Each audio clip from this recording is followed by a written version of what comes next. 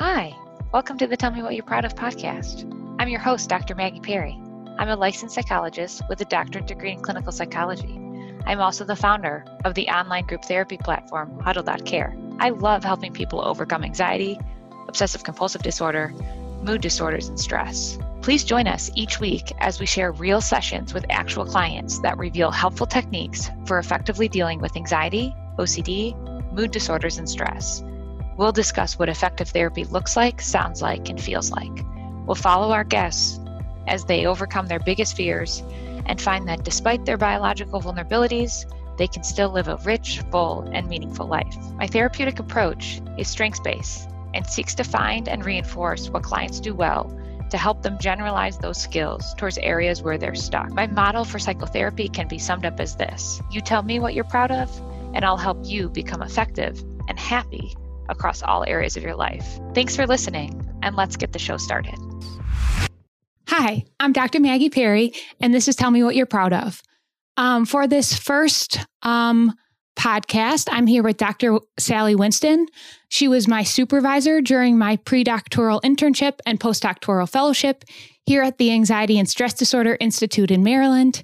And Sally and I will talk about her history and also what she's proud of when she sees people recovering. So Sally, thanks so much for being here. Happy to be here. So as I was just saying, so my favorite part about being a psychologist, which you have been so informative in the 6.5 years that I've known you. So my favorite part is seeing people make progress, using flexibility, showing courage, compassion, and humor as they face themselves, recovering from anxiety disorders and OCD. So I'm wondering if we can just start where this started for you. Can you tell me where things started with anxiety and OCD for you? Well, I get to tell my whole story, which starts about 100 years ago. When I was in graduate school in the 1970s, there wasn't anything like specialization. People were trained in a school of psychology, and then they applied that school to every single person they saw. So the idea of specialization didn't even exist at the time. But now I'm a specialist in anxiety disorders and OCD. So it's quite a journey, and it reflects what has happened in the field of psychiatry and psychology from the 1970s until now. When I did my postdoc at Sheppard Pratt Hospital in Baltimore, and the Anxiety and Stress Disorders Institute is located on the grounds of Sheppard Pratt. So I haven't moved very far physically, but I have moved very far in my intellectual development and in what the entire field of anxiety disorders has become over the years. At the time, I was as a postdoc in 1975, I was kind of a hired heretic here at the hospital because it was an entirely psychoanalytic place. There was also very little available in the way of psychopharmacology because it just didn't exist back then. But my job was to somehow or other bring in new ideas to this psychoanalytic environment. I didn't realize that at the time. But I was not enamored of the tremendous patience that everybody showed with pain and symptomatologies and misery. The average inpatient stay was over a year, and the average outpatient stay was 30 years or more. So it was not, it was too tolerant of suffering as far as I was concerned. In about 1978, I stumbled into, it's a long story, but I stumbled into the work of Claire Weekes, who was a family practitioner in Australia who had been a neuroscientist before she became a family practitioner.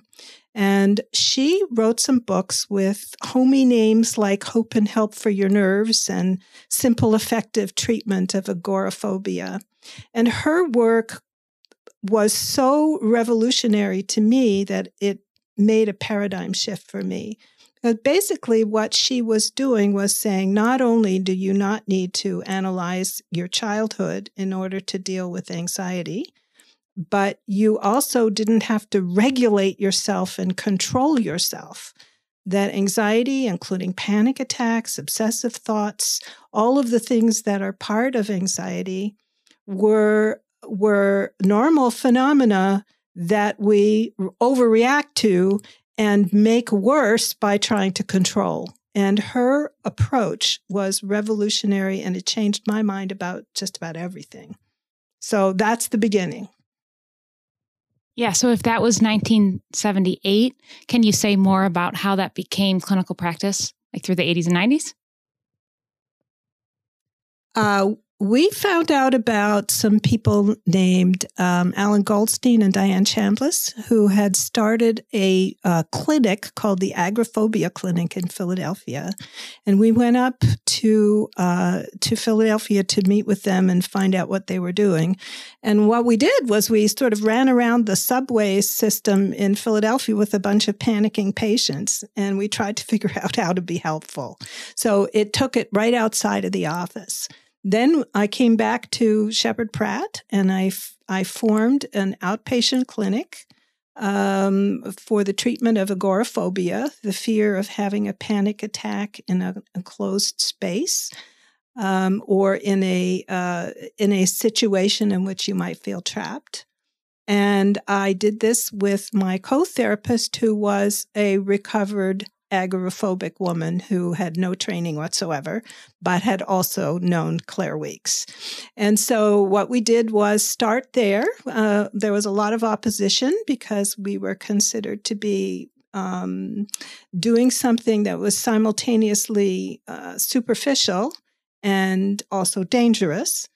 But over the years, it grew and grew and grew into this big operation I have here now.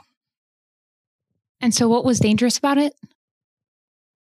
Well, the idea at the time was that anxiety was a signal for deep conflicts underneath. And if you had anxiety, the only way that you were going to get better would be to analyze and deal with these deeply rooted, serious problems underneath. And that if you had insight into that, then your anxiety would go away.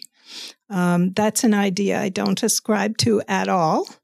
And it made, to me, it just made anxiety seem all the worst thing and all what you should fight as hard as you could. And of course, anxiety is maintained by the attempt to control it. So that was what was dangerous, is that if we were going to somehow or other treat just the symptom, which is the suffering that goes with anxiety, that we would unleash this sick, awful stuff underneath and it would overwhelm the patient, which is, of course, not true.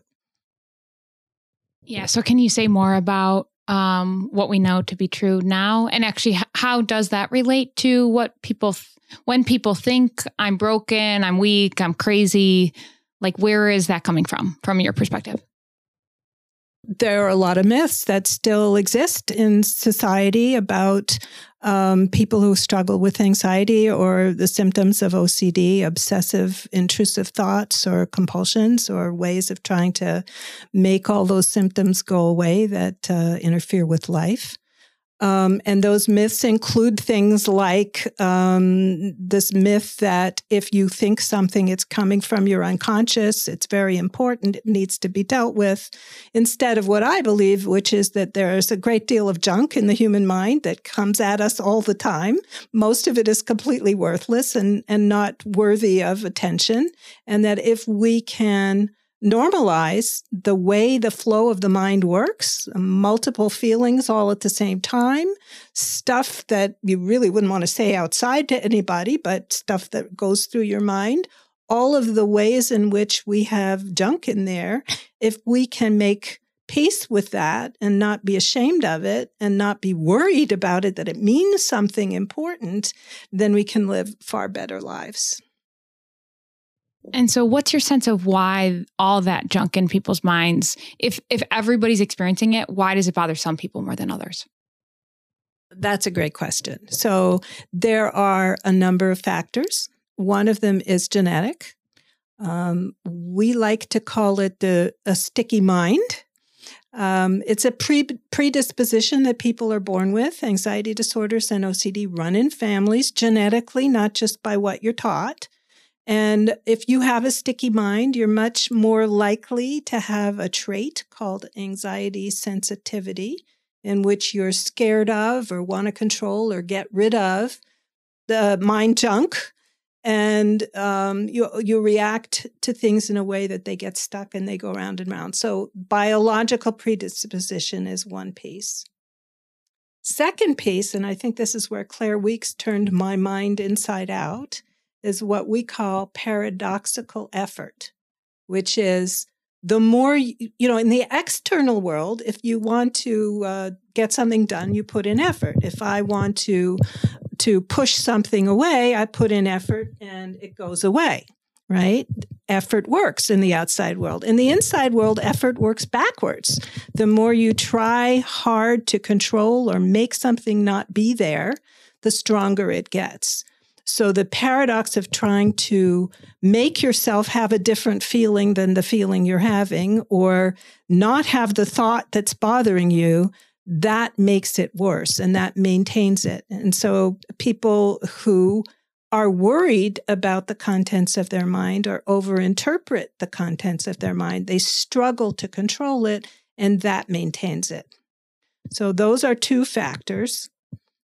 A third factor is avoidance. The more you avoid, the more you actually create the problem you're trying to avoid. And much of cognitive behavioral therapy is about doing the opposite of your instinct. When something is uncomfortable, you want to run away from it, and the treatment that works is to move towards it. Yeah, so a lot of people know about exposure and response prevention. They're pretty afraid of it. People know about hierarchies. In Huddle.care, we call it intentional practice, which I get from you. So can I just hear from you how you understand exposure and response prevention, how that relates to avoidance, and what your terms intentional and incidental practice, what those are about? Well, exposure means putting yourself in a position where you are standing in front of whatever you're scared of, whether it's your own mind or a situation that you're in, and deliberately trying to do it in a different way. Now, that doesn't mean forcing yourself to be exposed to it. It means allowing yourself to be in the situation and to allow yourself to experience whatever you're experiencing without adding shame, fear, rage, disgust, or anything else. In other words, just to feel whatever you are feeling. That can be exposure to thoughts, or exposure to feelings, or exposure to situations. Like somebody who is afraid to drive, the exposure would be driving. But the exposure wouldn't necessarily be the same exposure for different kinds of driving fears. If a person is afraid of getting lost while they're driving, then you go get lost on purpose. If a person is afraid of making a fool out of themselves by putting on the wrong turn signal, then you put on the wrong turn signal. If the person is afraid that they might have hit someone and want to go back and check to see if there's a dead body, then you go around and you make funny noises that make it perhaps maybe you did hit somebody. So the exposure is to the thought or the feeling in the driving situation that has made you scared. Now, there's two different ways of doing exposure. One of them is when stuff comes up, then you have a different attitude towards it. Instead of going, oh no, I hope that this thing that I'm scared of doesn't happen. When it does happen, you greet it as an opportunity to learn, and you shift your attitude from please don't have this happen to welcoming it, allowing yourself to go through the experience and get to the other side, and then ask yourself what you've learned. So that would be when stuff comes up, that's incidental. Planned exposure is where you deliberately set out to create situations that might not come up very often, or that you want to practice. So, for example, if you have a reaction to things that are yellow, then you go about collecting yellow things. Or if you don't want to have a certain thought because it upsets you to have that thought, like, what if accidentally against my own wishes I killed myself?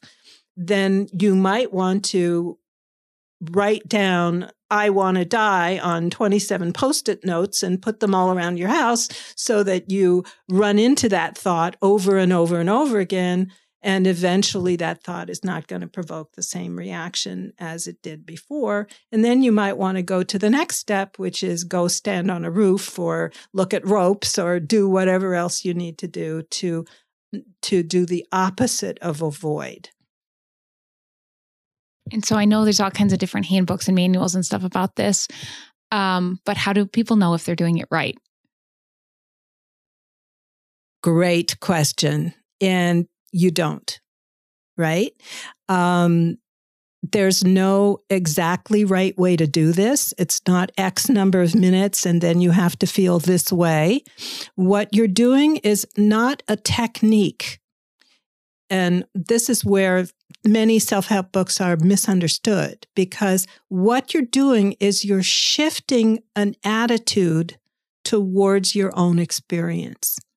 And that shift in attitude is not something that is easy to describe. We often use metaphors to describe it because it's hard to go from wanting to be rid of something to accepting it. Not accepting suffering, but accepting your own inner experience. What people usually get when they do exposures is they get little glimpses of what acceptance means. They have a moment in which they go, oh, that's it. And it feels better. And then as soon as they recognize that, they say, oh, how do I get more of that? And they've shifted back into trying to control things and they lose it. So it comes in little kind of moments here and there. And when you recognize that you have just shifted your attitude into something more helpful, into this sort of surrender, let it be what it is, I'm not going to work on it, it's okay, then those are those moments that you build together into recovery. Wonderful. Yeah. So I call these moments private effective moments. And I also try to get people to reinforce them and talk about them as moments that they're proud. And I, especially because so many people feel so much shame about what they experience, the shift from being proud about an outcome like graduating or getting a job or something to being proud about your internal experience, I feel, and the way that you're relating to your private experience. So not focusing on, I'm proud that I'm not anxious, but rather when I was anxious, I'm proud of the way that I responded. That's something that I believe strongly. So do you want to comment on that at all?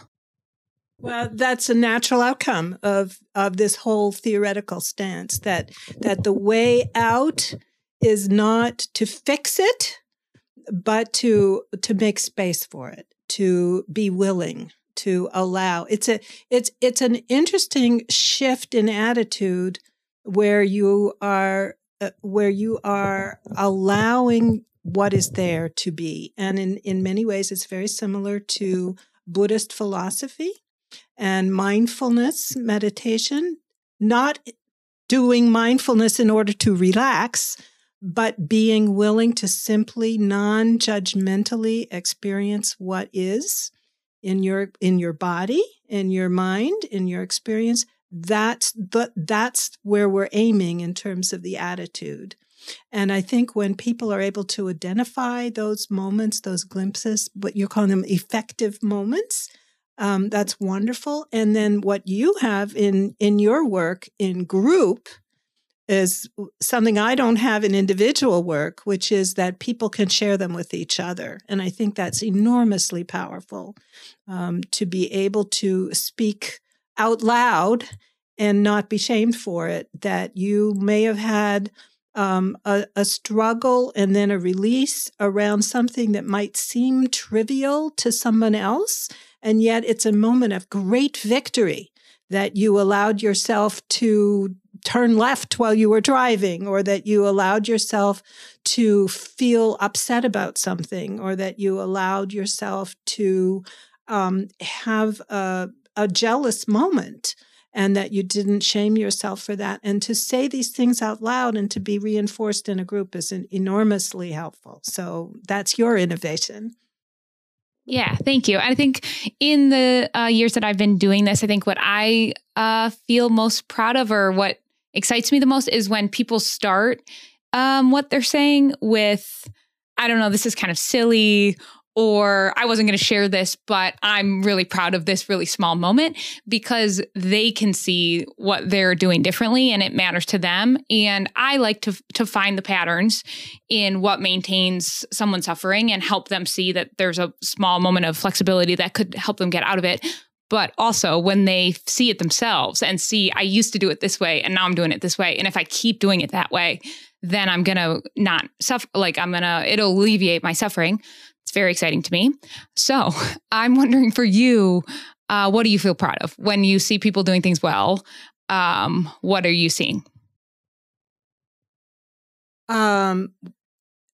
It's when people make that attitude shift. That is, to me, that's when all the white knuckling and the striving and the controlling and the work stops. When people can make that shift, I think that's the most important part. Of course, they make that shift and then they shift back and they lose it and then they get it back. And when they're able to sort of ride the waves like that and not panic over the experiences that they're having, I think that makes me very proud. I think what makes me most proud is when people end up suffering less. And then I feel really good about the work I've done, because when you suffer less, it's because you are allowing human experience to just be what it is.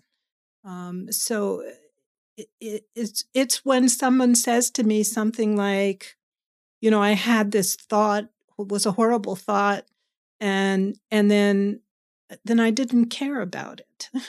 I didn't have to analyze it or think about it, or I didn't have to work on it. I didn't have to see what it meant. It was just a horrible thought. And by a few hours later, I forgot I even had the thought. And now that we're talking, now I remember it, but it hasn't been dominating my experience. I've been living my life. Yeah. Just to follow up on that though, when is content relevant?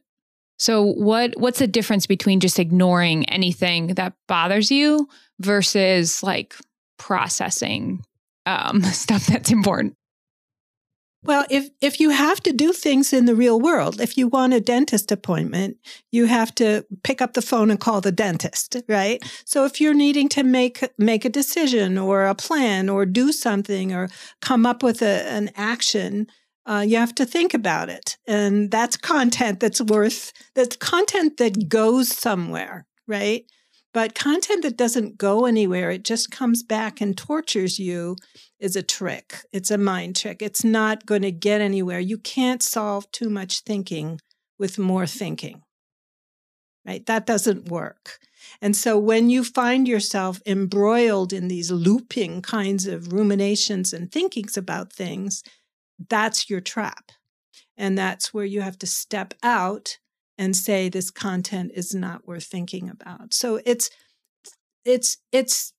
content, obsessive thoughts and stuff that doesn't need to be explored is identified not by what it's about, but by how it acts and how it feels. And that's how you can tell. Yeah, I love that expression. Can you say more about how it acts and how it feels? It comes back. You try to make it go away and it comes back, right? It expands. Oh no, what if this? Oh, well, if that, then this. And it generalizes and it goes on. And it's like a flight of the imagination.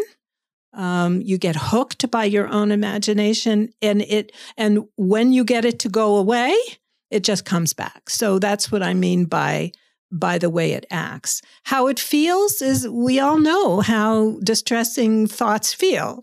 They go like this. You have an immediate emotional response to it, and along with it comes this urge to get rid of it. And so that's how it feels. And I don't think anybody has trouble identifying the feeling part of it. You don't have obsessive thoughts about a chair. You have it about perhaps a chair. If it's like, oh my God, I spent too much money on that chair, then that could become something. But it's how you and it interact that make the difference. Yeah, so in my program, we talk a lot about delay as a way to identify if you're just getting used to these concepts and just getting used to using urgency to cue you to that you might be in an obsessive loop. Anything that's actually a problem is also a problem in 3 hours or 3 days. So allowing yourself to delay. Yeah. Do you want to say more? Yeah. I mean, I've often find myself saying to people, real emergencies, a heart attack, a stroke, you're on fire. The rest of it, it's okay to take a little time and see if what you've got is actual urgency or a feeling of urgency, because they can be easily confused. Just like hopelessness is a feeling, it's not a fact. Certainty is a feeling, it's not a fact. And being able to make those distinctions becomes incredibly important, because we don't have to be certain about something in order to proceed. We only have to make our best guess. And yet people are seeking certainty to reassure themselves that they're proceeding or that they're good or that they can make this choice. And it's an illusion, because it's just a feeling. All of that is great. So I'm so aware of the time right now. Okay. I'm just wondering if we can end on a realistic philosophy of recovery. The way that you say that is my favorite. Well, it's not me, actually. It's Claire Weekes. What Claire Weekes taught me early on was recovery occurs when the symptoms no longer matter. Not when they no longer occur.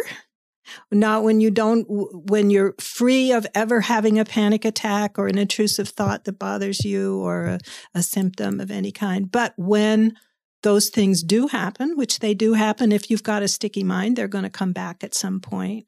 But when it doesn't matter, it doesn't stop you from proceeding to do what you want to do. It doesn't stop you from living a full and flexible life. It doesn't make you ashamed or angry or scared or anything else. It's just what she calls a hiccup of the mind, or a sensation that doesn't have significance but might be uncomfortable. So when people are aiming to be free of all symptoms of anxiety, what they're asking for is to be comatose. That's not an option. But it is an option to ride the waves when things happen and not worry so much about them reoccurring, because if they reoccur, might be some information, but it's not a disaster and it doesn't really matter. And when people get there, they're inoculated for the future. They're not saying, oh my God, I hope it doesn't come back. It was so terrible. They're saying, I can manage my mind and my experience. I can be okay, even if I'm anxious. Thanks so much, Dr. Sally Winston. This is Dr. Maggie Perry with Tell Me What You're Proud Of. Thanks for listening. Thank you so much for listening. If you felt any benefit from the show, please let us know and share it with anyone you think would also find benefit. As a disclaimer, please consult your doctor or therapist before attempting any strategies shared here. Thank you.